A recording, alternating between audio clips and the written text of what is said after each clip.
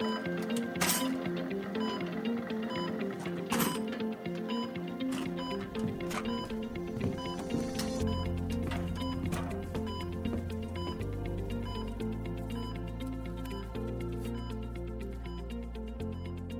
right, everyone, let's call a timeout.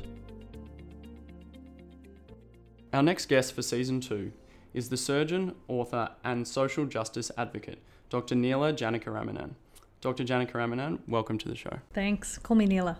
Thanks, Neela. For those of our listeners who may not know you, would you like to introduce yourself? My name's Neela. I am trained as a plastic and reconstructive surgeon who has picked up probably a few too many hobbies along the way. My subspecialty interest is hand and wrist surgery, so I did a couple of years of fellowship training in that after I finished my basic plastic surgery training, and it's probably most of my work these days. I work publicly at Eastern Health, where I'm the clinical lead for hand surgery and probably do all the stuff that none of the other plastic surgeons want to do, and I do some private work as well. I've also done both advocacy and operational work with refugees, with helping coordinate the medical community's response to the Kids Off Nauru campaign and the Medivac legislation. So we did a lot of the assessments, the health assessments for refugees offshore, and I do a bit of writing as well. So I've done some opinion writing over the last few years, predominantly for an online magazine called Women's Agenda, which I think is a great follow for anyone who wants a slightly women's and feminist take on current events, both from a local and a global perspective. And I've also written a novel, which was shortlisted for the Victorian Premier's Literary Awards, and I didn't win. That's okay. Making the shortlist was pretty cool, but hopefully that means it'll get published at some point, so that's pretty exciting. I agree, they are some pretty exciting, I'd probably call them more than just hobbies. Neela, we like to start with a few warm-up questions. So firstly, can you take us through your day today? Have you had a typical day for you? Yeah, probably typical. So today I was in public, and on alternate Mondays I do a morning clinic at Maroondah Hospital, which is one of the Eastern Health campuses, and in the afternoon I do a public clinic at Box Hill Hospital. I only operate at Box Hill Hospital simply because of the complexity of what I do. It requires specific equipment, and it was just easier to consolidate that at one hospital. But the network has a lot of patients who live out east, and a lot of the hand injuries and traumas do arise in people who live in the peripheries of our city, and that's universal. You'll find that the big hand trauma centres are, the Northern Hospital, the Western Hospital, Dandenong, Frankston, and for us, Maroondah. And so I do go and do an outpatients clinic there just to make it easier for the patients. So you mentioned a few of your medical and social justice hobbies. What are some of your other skills and talents completely outside of medicine?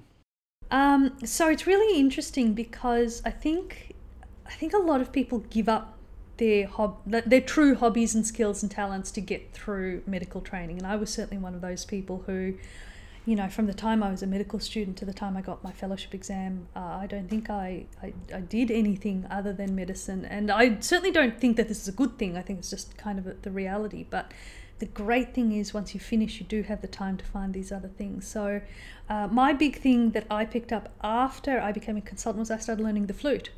It was something I'd always wanted to do. And a couple of years ago, having listened to me say how much I wanted to play the flute for about 20 years, my husband bought me a flute and organised the lessons and made the time for me to go on a Saturday morning. So that's something that I've been doing for the last couple of years. I also have 3 children. That takes up a lot of time. I can only imagine. So Neela, what's one thing in your life that you can't live without? Sleep. I've had 3 babies. I have 3 children. I had 2 of those babies during surgical training when you don't get a lot of sleep anyway. And I'm allergic to being tired. It gives me flashbacks and makes my heart race, and just the idea of not getting enough sleep now makes me feel quite unwell. So sleep is number 1 on my list of things that I want to do. What are your top tips? Are you pretty onto sleep hygiene and all that? I'm terrible. I go to bed with my phone and I'm absolutely dreadful with it. But I'm very lucky in that I don't actually have that much trouble falling asleep. The biggest barrier to sleeping is that I get over involved in my so-called hobbies. And so, most of 2019, was spent late nights doing a second job in refugee health assessment work. There wasn't a lot of sleep that year. And at the moment, I'm not getting very much sleep because I'm working very hard on my manuscript to get it ready to send to publishers. So I am my own worst enemy, but I'm definitely not having more babies because they steal sleep more than anything else. Well, I'm very much looking forward to talking about all of those hobbies. As a final warm-up question, if there was one profession outside of surgery that you could try, what would it be and why? I've always wanted to be an arborist. And in fact, when I was going to bars many years ago, boys wouldn't talk to you if you said you're a medical student or a doctor. And in fact, I had a boyfriend the whole time, who's now my husband. But I used to tell people that I was an arborist because it amused me to say that. So I reckon that'd be pretty fun. I do now have a block of bushland, and I do have a chainsaw, which is a odd choice for a plastic surgeon and a hand surgeon. But yeah, let's say that arborist. Well, I'm very impressed. In order to understand more about you and the surgeon and the person that you are, I'd like to chat first a bit about your background and your upbringing. Can you tell us a little bit about your early years? So I had a really varied childhood. I was born in India. My grandfather was a rural GP surgeon. I left India when I was just shy of 2. And went to the US with my parents. My dad was doing a PhD. In fact, he was doing a second PhD in Minnesota. His first PhD was in mining. His second was in finance. And I spent most of my childhood in the US, predominantly in upstate New York. And my dad, being a typical academic, just moved universities a few times and then was offered a job at the University of Melbourne, so he came to Melbourne, and I did high school here, and I got into university, so I went to Monash to study medicine, and at the very start of my first year he got offered a job in Singapore for a year, and so my parents and my sister, who was 9 at the time, they packed up and went to Singapore for a year. My parents are still there. I stayed because I'd gotten into medical school. My parents really wanted me to transfer to Singapore, but it was all too difficult, and I'd met a boy, and so I stayed. So in terms of your own childhood and interests growing up, what sort of things were you involved in and interested in? Did medicine come into it early at all? Or I was a total nerd. I read a lot. I played the clarinet and the violin, and I did some traditional Indian singing. The first operation I watched was when I was 8. I was telling someone about this the other day, and now that I look back, looking at my 8-year-old, I can't believe anyone let me go into that theatre. But we were in India, and my grandfather's, and this was actually fairly typical.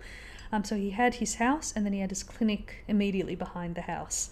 And so he had a clinic, and then he had 4 inpatient beds, in inverted quotes. They were just little rooms, and then he had a little operating theatre. And he didn't do anything overly complicated. He did, tonsils and vasectomies and hernias and lanced abscesses and that sort of thing. And he was still using ether anaesthesia. He didn't have an anaesthetist in the town, and so he trained up a fairly clever person who administered the ether. So he would count out the drops of ether that got dripped onto the mask, and the patient would move a little bit and he'd say, 2 more drips of ether. However it was that he did it. He didn't have a nurse, and so he trained my grandmother to assist him.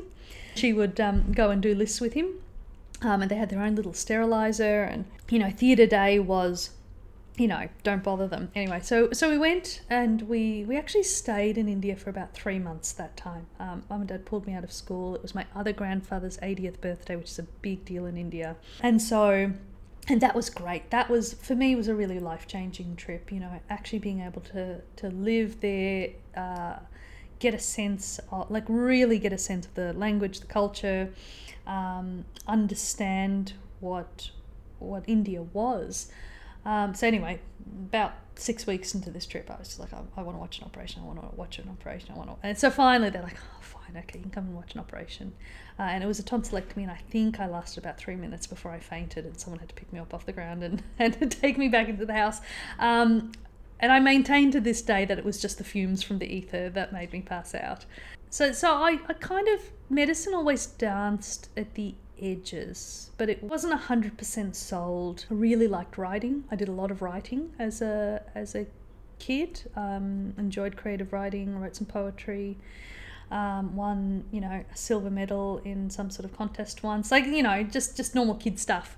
And my parents, atypical for your traditional Indian parents, actually didn't encourage me to do medicine. And if anything, they were fairly discouraging. My aunt, who lived in London, and was an obstetrician, had a really difficult time with racism and sexism and lots of issues, and so they were just like, why would you want to do that? So anyway, we sort of went round and round in circles, and by the time I was in year 12, I was like, look, I think I really want to do medicine. And they're like, well, fine, if you want to do it, fine, we're not going to stop you, but have you really thought about it? And I spent some time with my careers counsellor, and in the end, my preferences at the end of year 12 was medicine at Monash, medicine at Melbourne, and then journalism. And then below that I put, your biomedical science and your science and everything else. And my careers counsellor had a fit about it. She's just like, this doesn't make any sense. And I'm like, but I don't want to do science. I don't want to do biomedical science. If I don't get into medicine, I'd rather do writing. She was like, that just doesn't make sense. I'm like, well, you don't have to sign off on this. This is my decision. I actually sat the journalism entry exam at RMIT, and I will never know if I got in or not because I got into medicine. There you go. Have you ever seriously regretted your choice of going into medicine? I think I said that I was going to leave every single year. At the end of first year, second year, third year, fourth year, fifth year, sixth year, intern year, resident years, and absolutely in every single registrar year, until it got to a point where it was just too late. Like it was, I would have been taking such a big backward step to leave, which is why I think my hobbies that got out of hand are so important to me, because it was never the full total of my identity. And I always thought it was problematic for all sorts of reasons. The core business of medicine, of assessing people who are unwell and making them better, is fantastic. But the system that we have built around that, and I don't even necessarily mean at a Melbourne level or an Australian level, I mean really at an international level, is deeply problematic. And there were I got very emotional about the things that I didn't like, and I was just like, I don't want to do this, but I'm still here. So yes, I almost left many times, to the point where, I was applying for business and law and all of this sort of stuff, but I never quite took that step. That's really interesting to hear that perspective, compared to, I think, many surgeons who would say it almost is their identity and their be-all and end-all. Do you think that your thoughts of frustration perhaps at the system, not that there's a right answer or a wrong answer, but do you think maybe staying in the system and trying to change it from within is what you've tried to do, or is an answer? I think it is an answer. I think that it is necessary. I think it is incumbent upon everyone who has the capacity to improve it, to try and improve it, acknowledging that not everyone has the capacity. Some people, they're just trying to keep their head above water, and that's totally fine as well. And there are times in my life when I'm just trying to keep my head above water, and so there's a season for everything. So yes, for me, I would not be comfortable within medicine if I wasn't trying to improve it. I think that version of practice where you turn up to work, you count your cash at the end, you buy a big house, and you go on nice holidays. I don't think I could do that. I think that I would... the moral injury that would cause for me, I think I would find it intolerable. So you mentioned getting into med school rather than journalism, and you were residential at Monash or you were living in Melbourne, going to Monash Uni.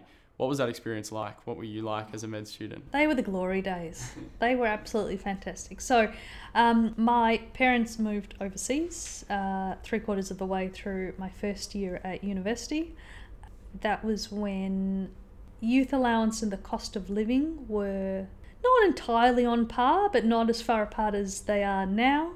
My university share house is, or the share houses that I lived in, plural, are just some of the best experiences. And I look at the price of accommodation now, and I look at my kids, and I'm like, I don't know that you're ever going to be able to experience that. We sat on the front doorstep and drank coffee and smoked for breakfast, and we had this really dodgy back window in our share house, which all of our friends knew, how to jig this dodgy window. So we'd come home, there'd be someone playing Xbox on our sofa when we got home from school, and we drank and we played board games. And I did a lot of debating at university. I was very involved in the debating club. I was the president.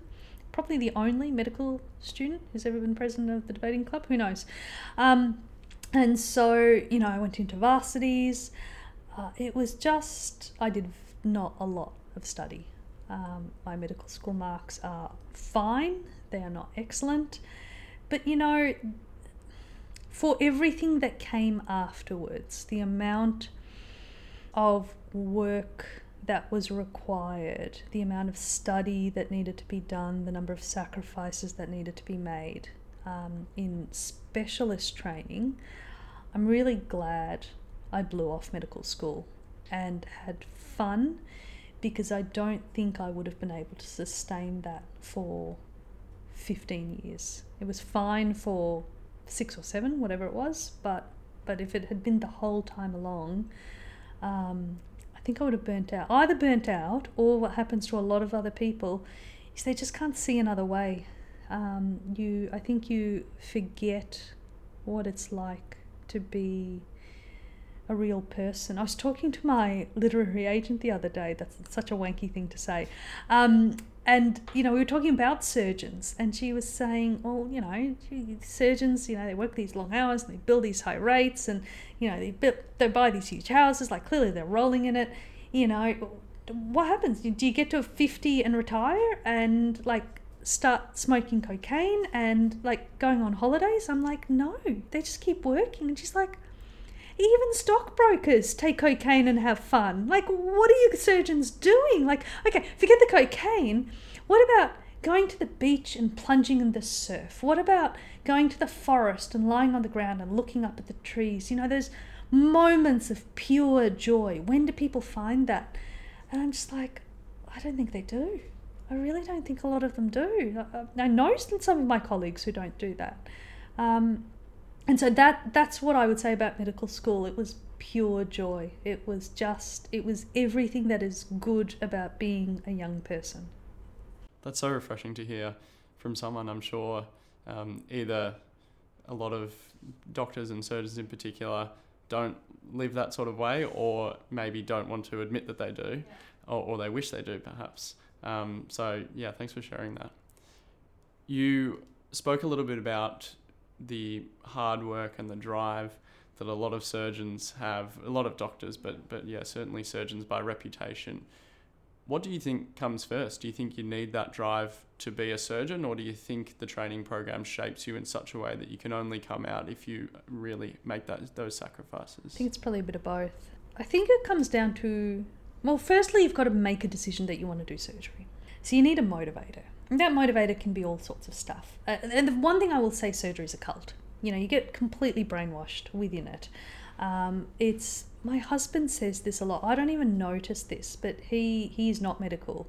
And he says to me, I come to these conferences and I sit next to these people, and it's like you can't ever get out. This is the best thing that anyone could be. A surgeon is the greatest thing anyone could be, and no one can understand why you would choose to be anything other than a surgeon, because this is just fundamentally the best. And being non-medical, he's tried to get people to break down, well, why is this so wonderful? And there's no clear answer. It is, but it just is. It just like, there's no other pathway to be closer to God than being a surgeon. And I would agree with that a little bit. So I do think that for some people, that probably provides a degree of motivation. This sense of this being the most exclusive club. In fact, I worked with a surgeon who used to say that the College of Surgeons on Spring Street should set up a bar, and be like, the Melbourne Club or whatever, because becoming a surgeon was literally the most exclusive club in town. And like, this was said without irony. He literally wanted there to be a bar at the College of Surgeons that only surgeons could go to, because if you're going to go into the city, why wouldn't you just want to just sit at the College of Surgeons and have, drink whiskey or something? I don't know. So I do think that there is that. I think as a profession, we really do give our juniors, medical students, the sense that what we do is amazing. For me, my motivation, I don't know where it came from, because I really loved life as a medical student. I went to Cambodia for my elective. It was a surgical hospital. It was an Alaskan orthopedic surgeon who did reconstructive orthopedic surgery. And so they had this charity hospital. They did a lot of, they did club feet, they did osteotomies for malunions. They also had an ophthalmologist who did some cataracts. They also had a plastic surgeon who did clefts. And and they did some acute orthopedic trauma work as well. It was just fascinating. I just loved it. And the first couple of days that I was there, I met this girl. She would have been about 16. So, at the time, not that much younger than I was. And in Cambodia, in a lot of places, they lived in raised houses. And so she had fallen out of this house and broken her leg when she was 3 years old. And we were seeing her at 16 with this significant malunion of one of her legs. It was like a Z. And she hadn't walked since she was 3 for this reason. And so in that first few days I was there, we did an osteotomy, straightened it all out, put some plates on. And I was there for 6 weeks. And at the end of that 6 weeks, she was allowed to stand up and she walked. And she took a few steps. And it was the first time she'd walked since she was 3. And I thought, that's pretty cool. I want to be able to do that. And so towards the end of my time there, my now husband, then boyfriend, came and joined me in Cambodia with one of his friends, and we travelled overland from Cambodia through Thailand and Malaysia down to Singapore where my parents were. Anyway, he turned up and we went out for dinner the first night, and I said, okay, we need to talk. And he went, all right. And I said, I have something to tell you. And he said, who did you sleep with? I said, no. I think I want to do surgery. And he went, oh yeah, whatever. And I'm like, no, really, I don't think you understand what I'm saying. And he's like, oh, whatever you want to do, I'll support you. That's great. And he has, bless him. But I did ask him not that long ago, after telling this anecdote on something similar. I said, do you regret that? And he went, there was silence. What you can see that your listeners can't is me making a lot of faces. And he said, I actually didn't know what we were in for. And so it wasn't no, he doesn't regret it, but neither of us really knew what we were in for at that point. So that was my little bit of motivation. And so I was going to do orthopedics, and then there's a long rambly story about how I became a plastic surgeon instead, but now I do mostly upper limb surgery, which is sort of half orthopedic, so It's interesting to hear the stories about your boyfriend and now husband who's non-medical. Do you think that has been a really, you kind of speak about the cult of surgeons. Do you think being married to someone completely outside the circle is really grounding for you and kind of shows you what the inside is like a little bit? I don't think, I have all respect for 2-doctor families. I don't know how they do it. I'm not sure that I could. He is quite possibly the most cynical person you will ever meet. His degree, he did arts law at university. There was a lot of literature and there was a lot of philosophy, and we've now come full circle. He spent a few years working in public health policy, and now predominantly does public health related research, has gone back to uni and done a biostats degree, so he's also a biostatistician. So in some ways I think my health background has informed some of his career choices as well, and we've sort of ended up sort of coming closer together rather than further apart. But yes, he was always very eyes wide open about the world of surgery, the norms of surgery. It's interesting. We have these conversations where I say to him things like, "Oh my God, how do my colleagues have bigger houses than us?"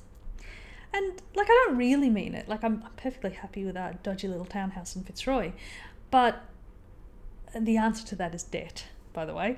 And he will turn around and say, "Yeah, but that's because you're comparing yourself to surgeons. I hang out with academics and school mums in the playground, and they were in the top 5% of income earners in this country." And I'm like, "Yeah, okay, yes, we are." And I think that perspective is important to keep. I think they did a study a few years ago where they looked at people in the top 5% and asked them, particularly in the range of 10 to 5%, and they said, "Where do you class yourself?" And almost everyone said they were middle class. Almost everyone said that they were sitting at the 50th percentile, that sort of thing. And so in medicine, we get so siloed. We are siloed from everyone else in university. Well, we go to university, which is already a big step. Lots of people don't. And then we are this little corner of the university, and we don't talk to anyone else who does anything else. And then we split off into hospital medicine versus community medicine, and then even within hospital medicine we split off into our little specialties, and then our subspecialties, and then our single institution where one person is the right foot surgeon.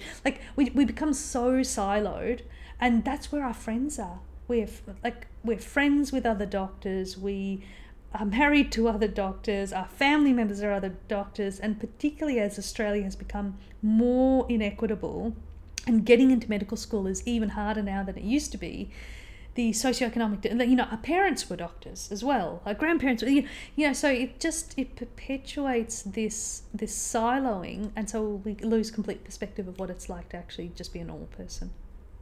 Apart from being married to a non-medical person, how else do you think people can keep their perspective on their privileged life? I think having children does that, but only to a certain extent.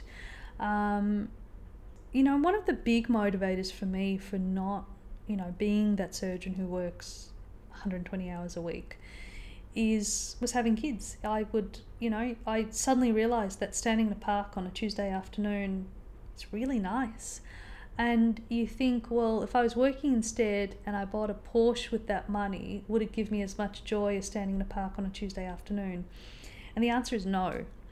But if you've never stood in a park on a Tuesday afternoon, you don't know how enjoyable it is. And so therefore it is very easy to fall down that pathway of, I'm going to borrow money for this house, and then I'm going to borrow money for my Porsche, and then I'm going to borrow money for my fancy holiday, and then I'm going to borrow money for this thing. And then, oh shit, I have all of this debt. Debt is cheap at the moment. Interest rates are relatively low, and what that means is that if you take out $1 million in debt, you actually don't have to pay that much interest. And so at that point, you actually can just have huge amounts of debt that you're not actually ever intending really to pay off. You've got this giant house, and then you're going to sell this house before you ever have to pay off the mortgage. So all you're doing is servicing debt. But you can end up in a position where you're so over leveraged that you can't ever stop working, because if you work less, you can't service the debt, and then you're stuck. And that's, I think, something to avoid. So that's one thing I would say is, for women, I think it's easy to get that experience of learning what it's like not to be at work all the time.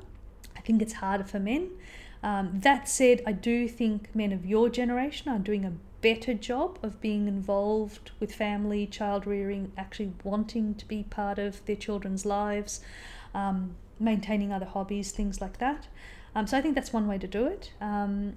it maintaining a diverse group of friends, maintaining interests outside of medicine. So a lot of my university friends, I have my doctor friends, but I also have my debating friends. And amongst my debating friends, there's a bunch of lawyers, but there's also people who worked in government, who have worked in policy, who have written books. Like it's actually just quite a diverse group of people. And the last thing I would say is talk to your patients. You mentioned having children there. A short hypothetical for you. Your children turn around and say they want to do medicine. How do you respond? I've thought about this a lot. Fortunately, 2 out of 3 will not study medicine. My elder 2 have shown no interest in it whatsoever. The third, he's only 4. He might yet show interest. Look, I think I would take a similar attitude to my parents, which is I don't think I would encourage them, but I don't think I would discourage them per se either. And, medicine's not the only difficult job. There are lots of professional positions demand a lot of people in their 20s and 30s. So we're moving towards your junior years as a doctor. It seems your heart was kind of being directed towards surgery after your seminal trip to Cambodia. Did that shape a lot of the opportunities that you sought out as a junior doctor and the type of rotations that you did? Yeah, I approached it in a very methodical sort of way. Final year of medical school, I did predominantly surgical terms as much as I could. So I did a fair bit of general surgery and a fair bit of orthopedic surgery. So I went to theatre a lot. Probably one of the most seminal conversations I had as a final year student was I was working down in Frankston, and I had a registrar who was great. He was really, really, really good. He was a final year general surgical trainee, and he just wanted to do vascular surgery. And he had applied on a number of occasions and not gotten in. And this was going to be his last attempt because he was also about to sit his fellowship exam in general surgery. And he didn't get in. And he was still like, I just want to do it. And so I remember having this coffee in the cafe at Frankston where the other general surgery trainee, who was also a final year, was just like, dude, you haven't done the work. And he's like, what? And he's, sputtering. And she's like, look, your CV is crap. You haven't done the research. Like, you don't have the research points. Of course you didn't get in. And he's like, but I'm a good trainee and I'm a good, yeah. She's like, yeah, but you've got to tick all the boxes. Anyway, the story has a happy ending because he got a second round offer and became a vascular surgeon, and is great. But for me, that was a really seminal kind of moment where I was like, there's boxes. I've got to tick those boxes. And so as an intern, I got the application form such that it was then, and it changed every year then, and it has changed every year now. And back then it was the old basic surgical training program, and so you had to sit your first part surgical exam in order to apply for surgical training. And so as an intern, I was like, right, I need research points. And then I discovered that I was an intern at Southern Health, so Monash, Dandenong. I did 2 terms in the country, which I loved, out at Traralgon. And what I discovered is that clinical surgeons are not very good at conceiving of research or doing research or providing a support structure where research is done, but physicians were really good at that. And I was like, right, I want to do orthopedics. And so I found a rheumatologist who worked at the Alfred, Flavia Cicottini, who has a great research group. She's still working. And they had tons of data, and they just handed me some papers to write. And so I got some research points that way. I was really crap at it. And so one day, Flavia, who was also coordinating the Masters of Public Health at the time, I said to her, do you think that would be helpful? And she's like, yeah, totally. And so she handed me a Commonwealth supported spot and signed me up. And so I did that part-time during my resident, and I finished it at the end of my unaccredited registrar year, I think, from memory. But it was a really... I remember the year before I applied for surgical training. I was 2 years before. I was a third-year resident.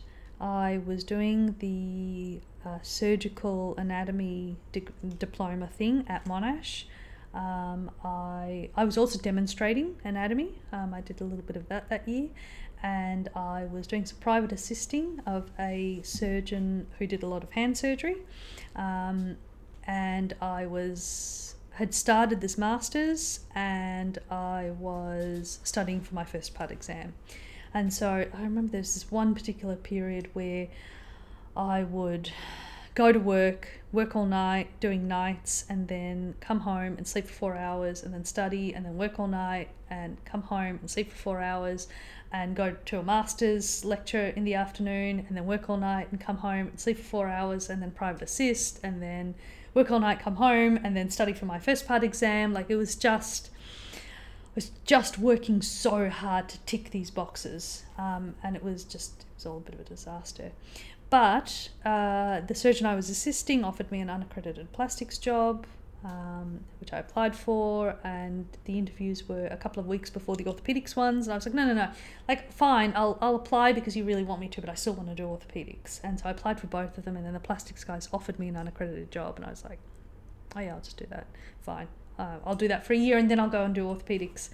And then I started as the registrar, and they said, hey, why don't you just try applying for plastics? I was like, oh no, but I don't want to do it. No, just try. And because I ticked all of those bloody boxes, they put me on the training program, and I went, oh well, the training program in the hand is worth two in the bush, so I may as well become a plastic surgeon. But there were lots of aspects of plastic surgery that I didn't really want to pursue full time. I didn't really want to do a whole lot of breast surgery. I didn't really want to do a whole lot of head and neck surgery. There were just, I was really not interested in the cosmetic side of things at all. And so once I finished, that's when I went and did my fellowships in hand surgery. You make it sound a lot easier than I'm sure it was. Sounds like you were working very hard at that point in time.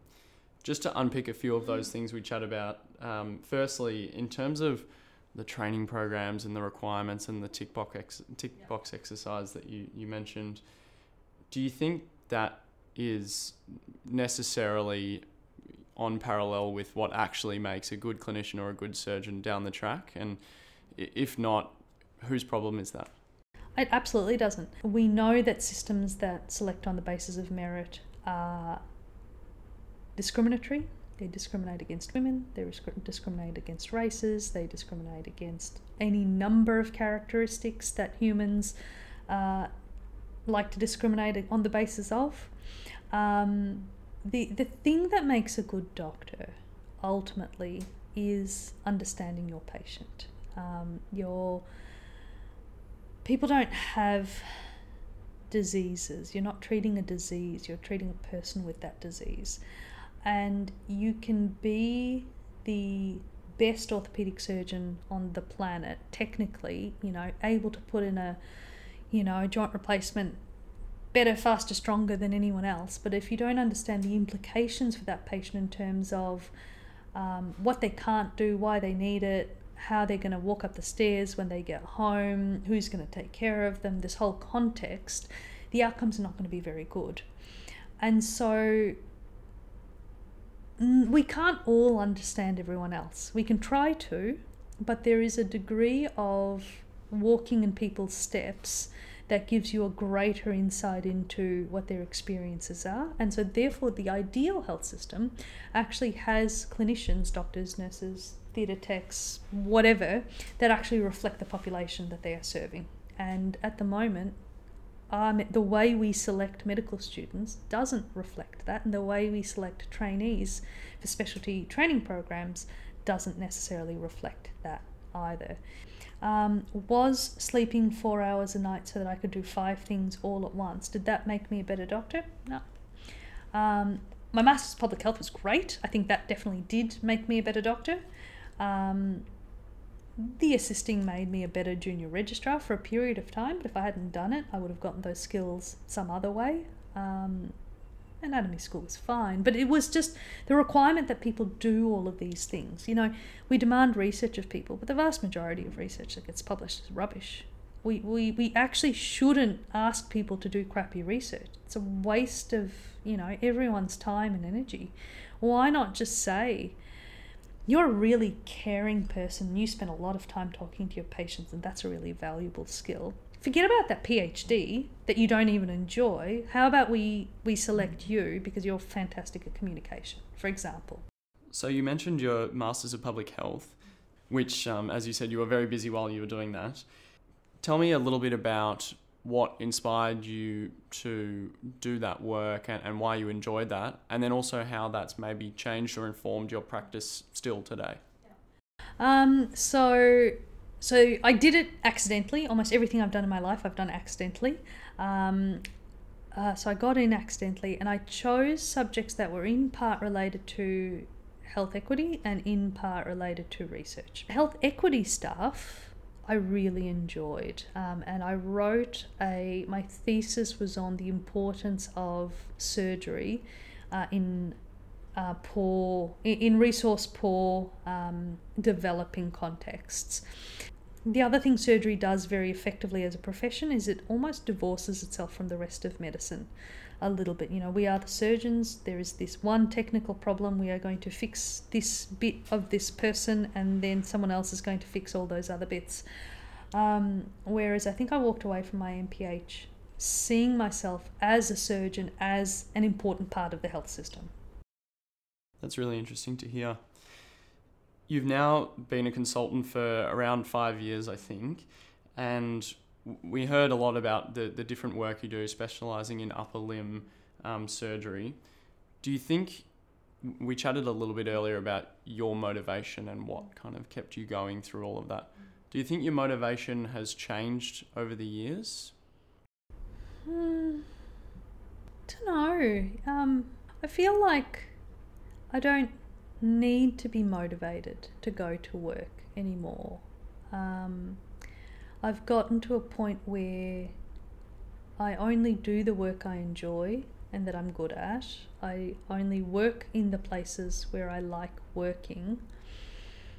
And so that bit of my life almost runs itself. It's not difficult, it doesn't stress me out. And so I think, yeah, from a motivational point of view, it's a bit different. So it does then allow me to draw back to, I really like hands. I really like giving people their function back. My favourite bit of my job is every single person who walks into this room and sits down in that chair. So my rule is, you know, because when you go and see the doctor, you think about what you're going to say. Like, it's a big deal to go and see a doctor, and there is something you're trying to communicate to them to convince them that you really have a problem. And, you know, from my point of view, someone can walk in and I can tell from across the room that they've got carpal tunnel or they've got some Descurves veins or whatever. But from the patient's point of view, they're worried that I might not believe them. And so they come in with a little spiel. And every single person who walks in here, they say, I've got X wrong with me, blah, blah, blah, blah, blah, blah, blah, blah, blah. And they always finish the sentence with, and my hands are really important to me because. And that's what I wait for, because I love that because. That because tells me what is important to them as a person. It'll be something occupational, it will be something hobby related, it might be sport, it might be a caring duty, it could be anything. But there is a because, and that's what I love about hand surgery, is that they come in here because they can't do that because, and I give them the ability to do that because, and that's great. And so I guess that's why I became a doctor all those years ago. And in the intervening time to get to this point, you have to find motivations in odd places because the road is difficult, but once you finish, you can draw back to that core belief. Yeah, that's really fascinating, and definitely for the younger medical students, junior doctor listeners, a real almost light at the end of the tunnel in terms of kind of the magic that you can do as a doctor and as a surgeon.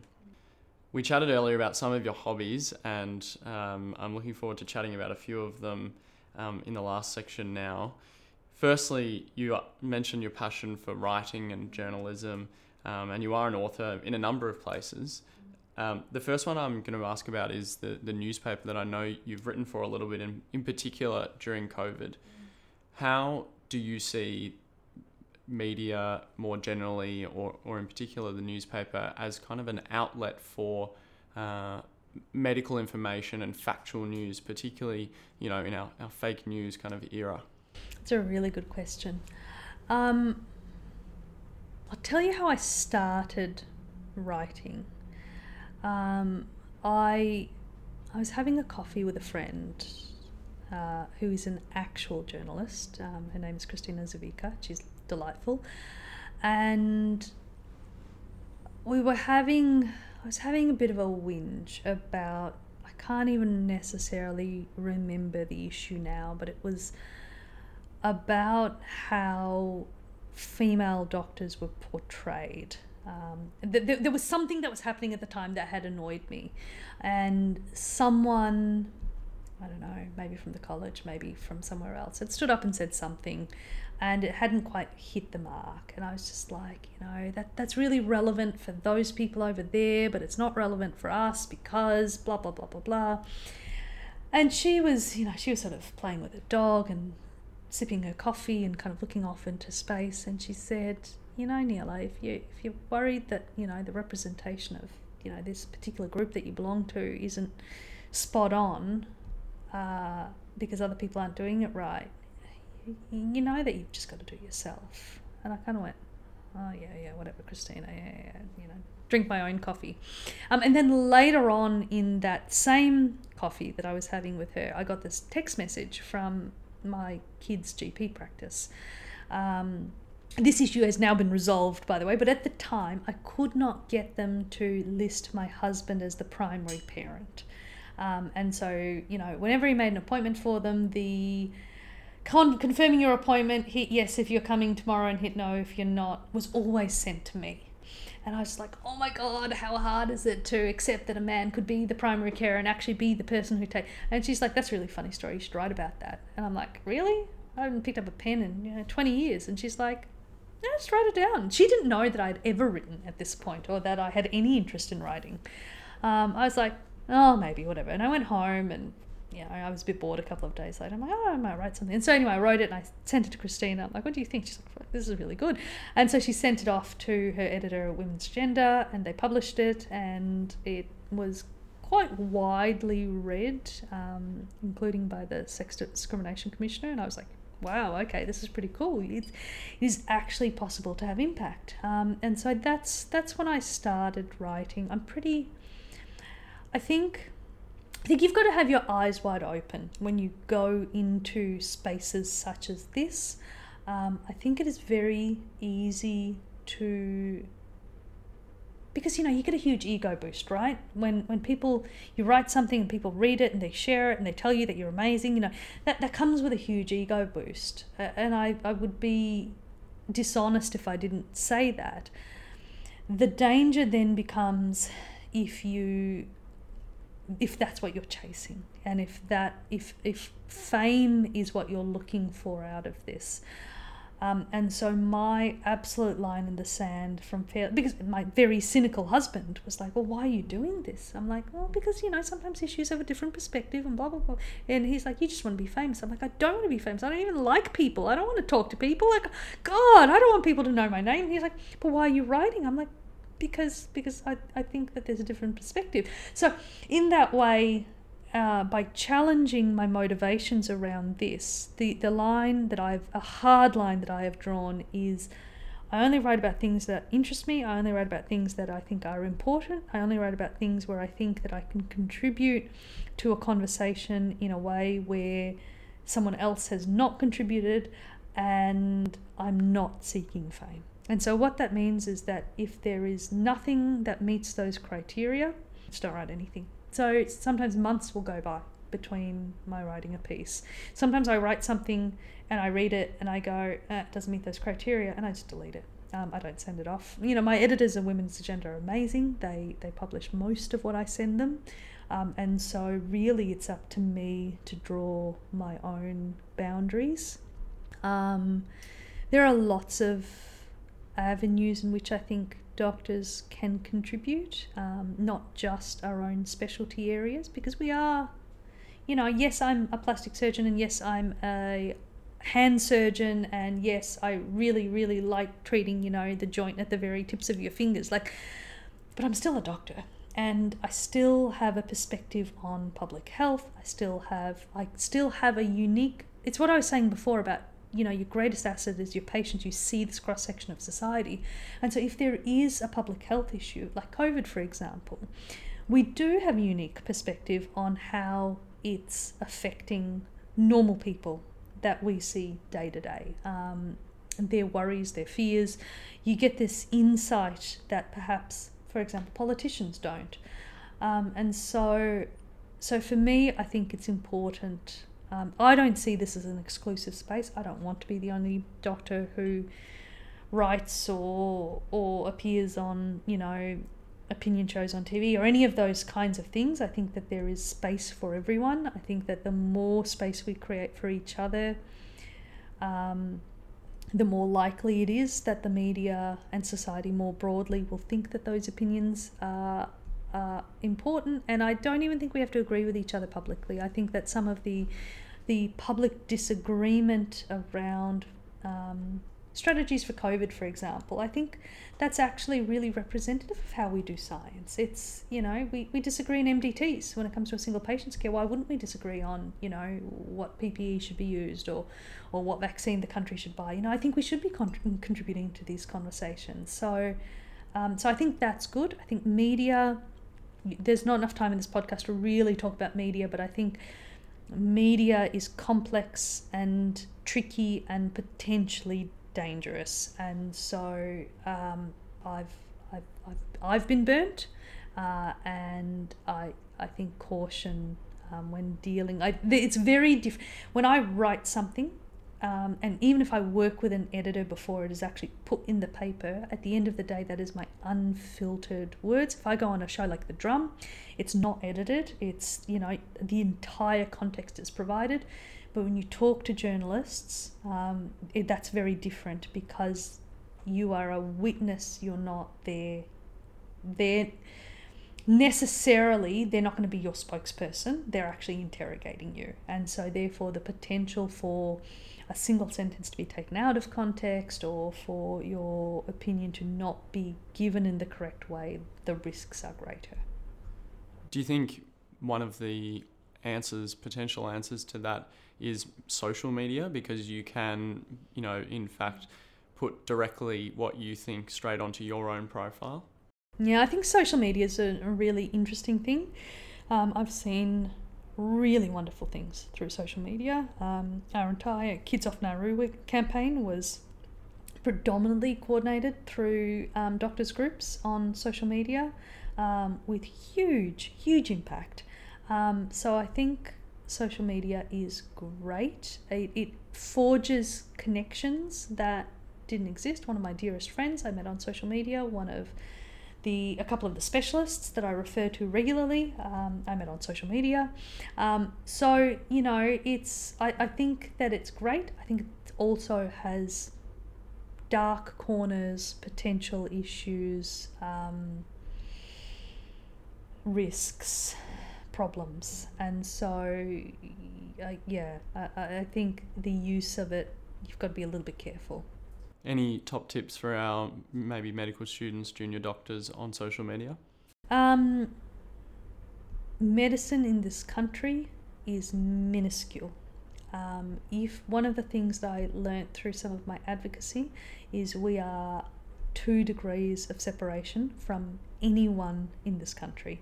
I remember there was a bit in the Kids Off Nauru campaign where this message filtered back from Canberra and the people who were really advocating to get the kids off, and for various political parties and politicians to advocate for that and support that campaign.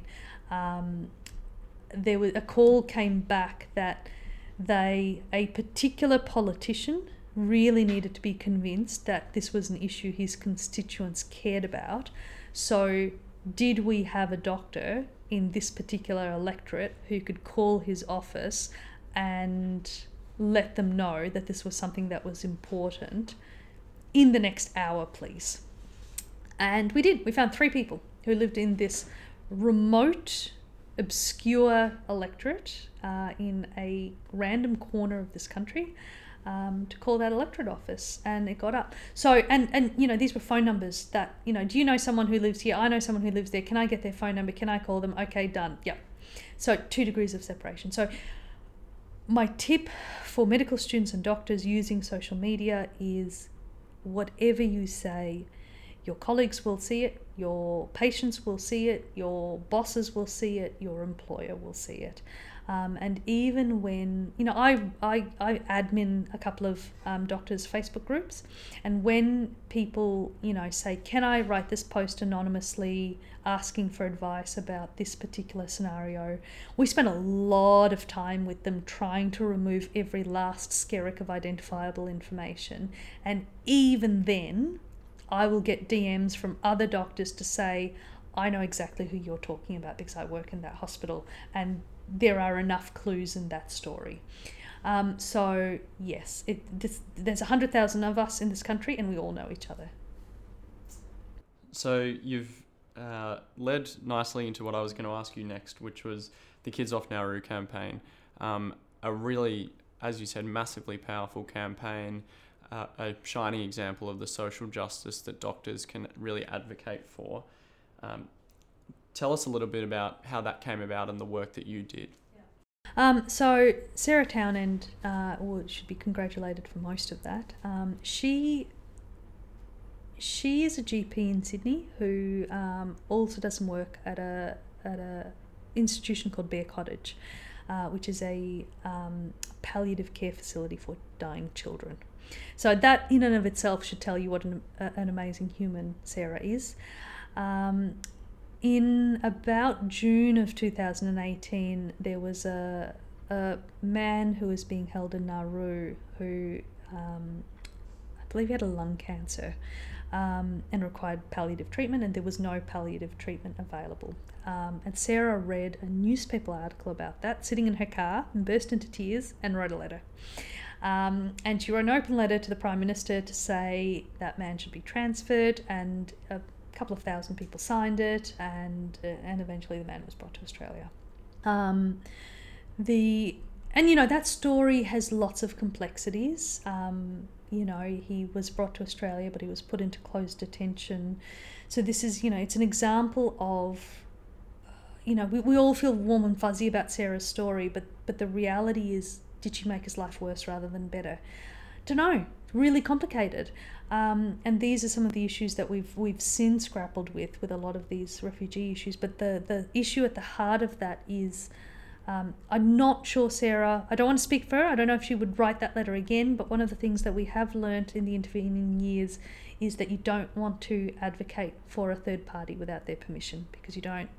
For us, it might be very clear what someone wants, but for them, you know, maybe he would have preferred to spend his last days in the community in Nauru looking at the ocean than in closed detention in Australia with some morphine. Who knows? Don't know. So that's a complex issue. But anyway, at that point, she then got onto the radar of the refugee sector. And the sector is, every issue has its own sector. It's usually a combination of organisations, often who have been working for a long time in that space. They might be advocacy organisations, so they're trying to shift policy. There might be operational organisations that actually provide direct care, like the Asylum Seeker Resource Centre. There might be legal organisations. So it can be a whole lot of people. So she came into the radar of the refugee sector, and so she started doing some health assessments, and then that's when the kids started getting really sick, and it became very clear that they were not doing well, and the reason for their sickness is complicated. Obviously, years and years of of detention, no hopes for resettlement. Their parents' coping ability starts to decrease as time goes by. And then the big thing that happened in 2018 was everyone was very hopeful of resettlement, and then a presumed hopeful deal with the US fell through. So a whole bunch of people who thought they'd be able to go to the US weren't able to. The thing to remember is that none of these people specifically want to come to Australia or specifically want to go to. They just don't want to be in detention anymore. They just want to be in a community where they can get on with their lives. They can finish their education. They can get a job. They can, live. And so the parents got more distressed. The kids got more distressed, and they developed what has come to be called resignation syndrome, where basically they just withdrew within themselves. They weren't eating. They weren't drinking. It was all pretty awful. And the government was not making any moves to bring these children to a place where appropriate medical care could be provided. And so the sector banded together to launch a campaign to get the kids off Nauru. And it was a really hard campaign for lots of other refugees. So the predominantly adult men on Manus Island at the time, they thought it was important to get the kids off Nauru, but it was also really hard for them because there was no advocacy campaign for them, and they were still stuck there. So all of these campaigns have problems and victims, but these kids were literally about to die. There were kids being intubated on the tarmac at Australian airports when they finally got here, multi-organ failure, needing dialysis. It was dreadful, and so the sector decided that they needed medical support. Because doctors are not powerful, but they hold a lot of respect in society, and when doctors say that something is wrong, then people listen.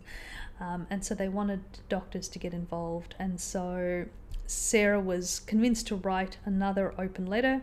I had never met Sarah at this point. In fact, I'd never spoken to Sarah at this point, and she sent me a DM on Twitter, of all things, one day out of the blue. It was Friday afternoon, I was operating, saying, "Neela, can you call me? There might be an opportunity to make some huge changes in the refugee space."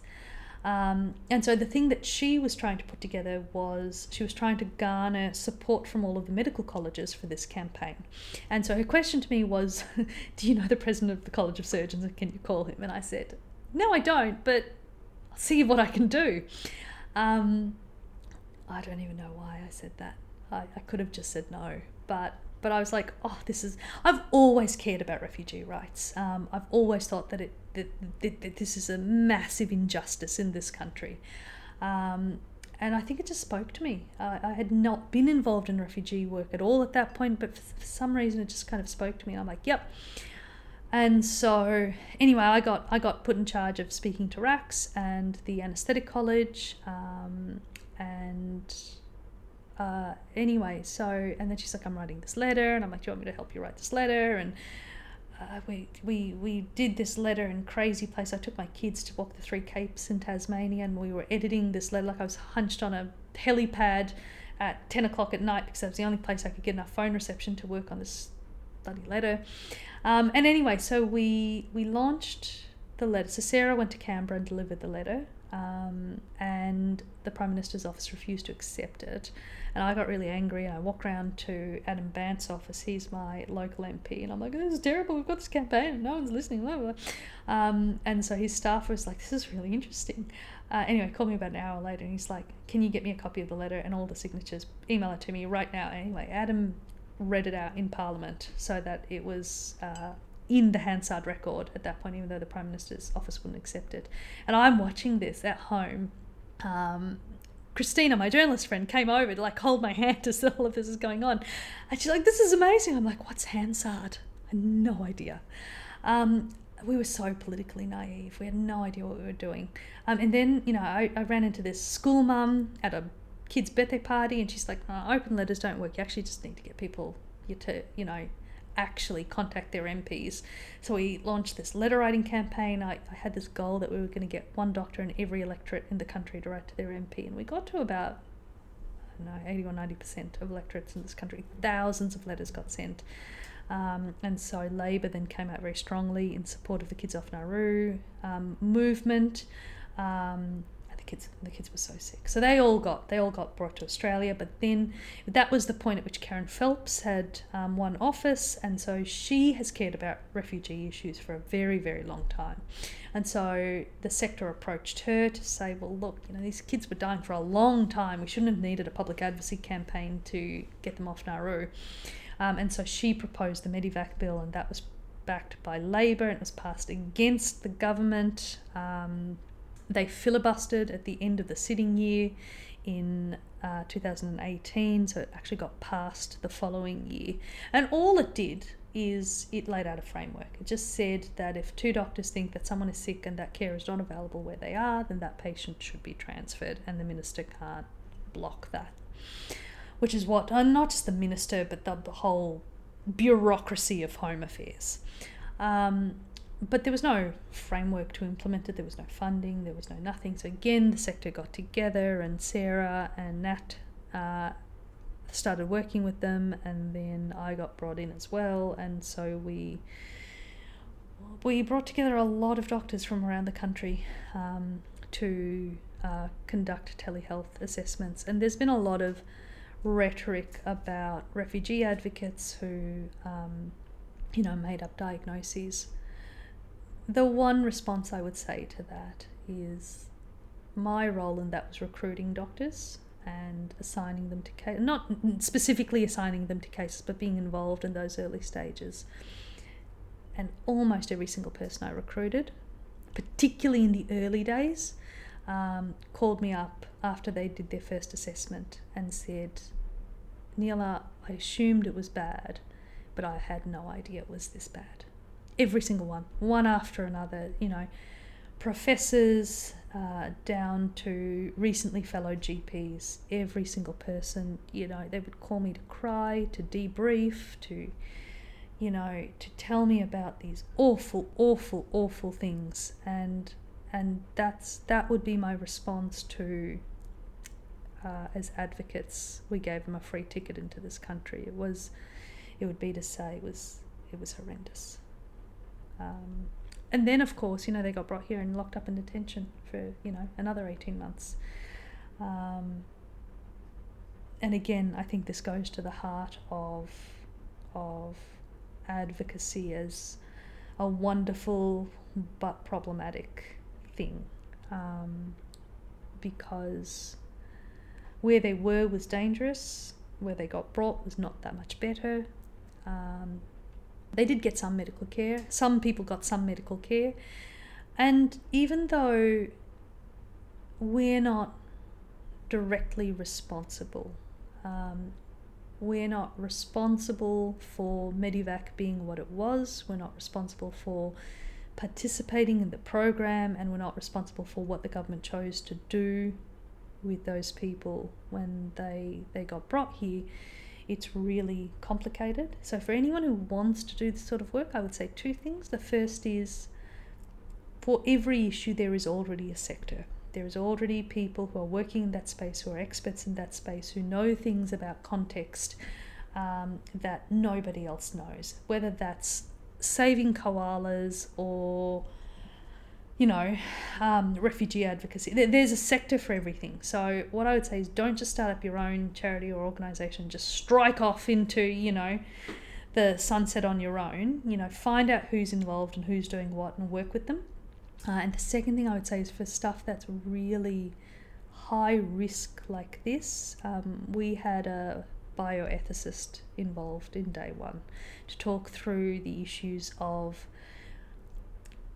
recognising that the bill itself is problematic, that it might not achieve the goals that were intended, and the ethical issues around engaging with it, and our responsibility to the patients, and all of the complex issues around it. And so, and we actually had a couple of meetings with that ethicist through the year as the landscape shifted, just to make sure that we were doing things as well as they could be done. It's certainly a fascinating story, and as you mentioned, a really powerful example of advocacy. As you also alluded to, the problem isn't exactly fixed. What can we, in particular, young medical people, junior doctors, even non-medical people, do in this space to continue to push the momentum and push for change? At a very macro level, anti-racism is important. Because that's ultimately what this comes down to. Our borders are closed, our refugees are locked up because of this racist rhetoric that these people jump the queue, they're dangerous, they're going to take jobs from Australians, whatever it is. It's, racism wins votes, and that's the core issue here. And so I'm going to say this in a really non-judgmental, non-accusatory sort of way, but for you, as example, as a white man, you are going to get privileges that you don't even notice you're getting. And so what I think that comes with a responsibility to learn as much as you can about the privileges that are denied others and speak up for them when you observe these kinds of things actually happening. Because it's really hard to speak up in those moments, when the patient says, but I don't want that African doctor. It's really hard. It's much easier to say that person is in a vulnerable position because they're sitting in emergency and they're a bit scared, and so therefore it's okay. They're probably not a racist on a day-to-day basis, but that's okay. But the problem is that injures that African doctor who heard that. And I do think, that's not to say kick the patient out and don't treat them, but I think there are ways to gently correct those perceptions. Even a simple why. People often will say things that are racist because they've never been challenged on it before, and actually making it clear that you can't just get away with making a statement, you have to justify it. As soon as it's much harder to say, I don't want that doctor who has black skin, than it is to say, because I don't think they're as intelligent as white people. Because that's clearly crossing a line into racism, and people kind of, when they say these racist things, they hide their racism. And so just, sometimes a simple why is enough to go, actually. And then you can lead into, I'm really sorry, that's not how we operate at this hospital. That is, that's what so-and-so is a valued member of team. However you want to address it. Not being a racist isn't enough. Isn't enough. Not being a racist isn't anti-racism, if that makes sense. Simply passively not being a racist is, you're a nice bloke. That's fine, or a nice woman or whatever. But to actually be anti-racist, you've got to understand what the issues are. You've got to understand why there is a health gap for Aboriginal people, for example. You've got to understand why, the context in which refugees come. You've got to understand why it's hard for people to communicate in our patients' clinic and not just get frustrated with them. So there's lots of complexities to that, but broadly what I would say is that the more actively, I'll give you an example. A friend sent me a text message of a screenshot of something that was said in a social media channel earlier today, and her message to me was, oh my god, what's wrong with these people?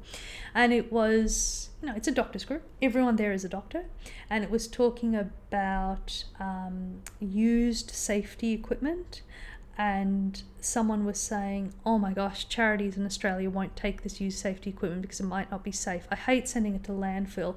Why can't we send it to third world countries? At least they'd be able to use it. That's a dreadful thing to say. Like, why would you give something that's unsafe to a kid in a third world country? It's not, if it's not safe here, it's not safe over there.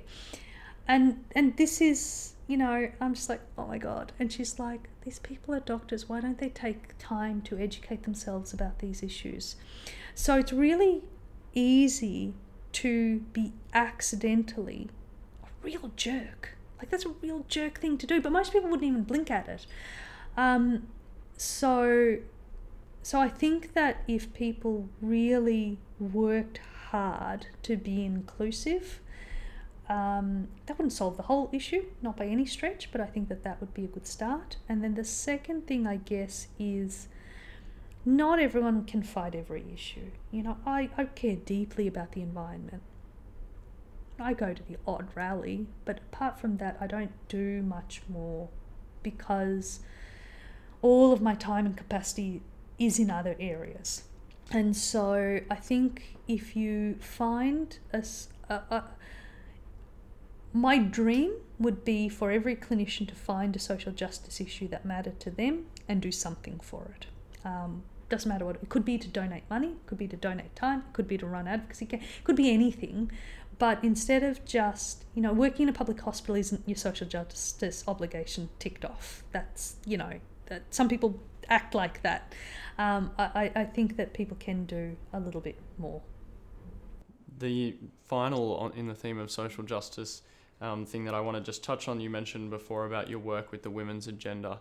Tell us a little bit about the work that they do and how you help support that. So Women's Agenda are great. They are a female-owned, female-run, small media organisation. They have an online platform. I remember the first time I met them, I assumed that there was an enormous team of people, and it's literally like 3 women behind a computer who get content, write content, put on courses, put on awards, do a whole bunch of stuff. And they're a media outlet, you know, in the same way that, you know, Channel 9's a media outlet. They are journalists, they produce news stories, but their angle is, their target audience is professional women. And I think that reading about what is happening for professional women is actually really important for people in medicine. Specifically women, but I think everyone, because we're so regressive when it comes to so many things. You know, I often joke about how we are the industry that still carries pages, but when we talk about labour rights, employment rights, part-time training, all sorts of things that most other professional industries just take for granted, you know, like, you know, my lawyer friends from debating were just announcing that they were going to have 6 months of maternity leave, and, you know, 3 or 4 months of that would be paid, at a time when I was like, oh crap, I'm pregnant, maybe I'll get thrown off the training program. And in actual fact, my physicians colleagues were literally being told that they were going to be kicked off the training program because they were having babies in training. And so we are such a regressive industry, and I think it's nice to have that slightly global picture of what is happening in the corporate world, because it takes us out of our silo and it makes us realise that how regressive we are and where the next direction is for change. Because I think as an industry it'll be very hard to leapfrog past other industries, but at the very least we can push to keep up. I also do want to ask about, you mentioned your manuscript about healthcare, On a Knife's Edge, which you did say was shortlisted for a Victorian Premier's Literary Award. Congratulations. When can we have a read? Who knows? It is. I was gobsmacked that was shortlisted. I almost didn't send it in for the award. I had thought I would enter it, but really for me it was just a time point to rewrite it. I'd written a first draft. It was dreadful. I'd shown it to a publisher. I can't believe they read it.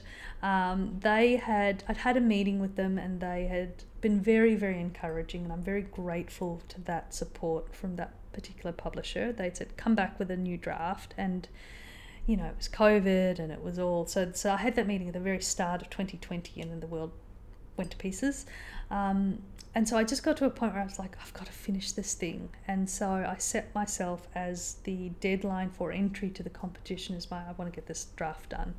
And I got it done, I got it done on the Friday, and then I sent it to my sister, and she read it in like 4 hours or something. She's amazing.